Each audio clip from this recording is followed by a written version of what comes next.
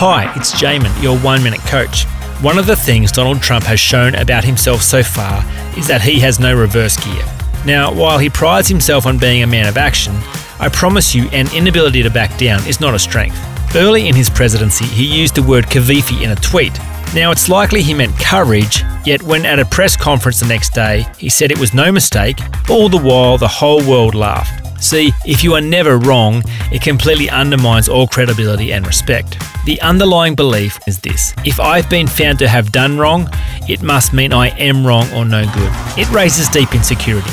Now, I'm not suggesting you fold like a pack of cards every time someone looks at you sideways. Hold what you believe to be true passionately. Stand your ground until the moment you are wrong. Then back down.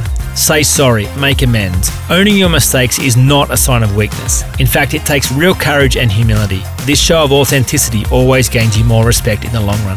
For more information, go to oneminutecoach.com.au.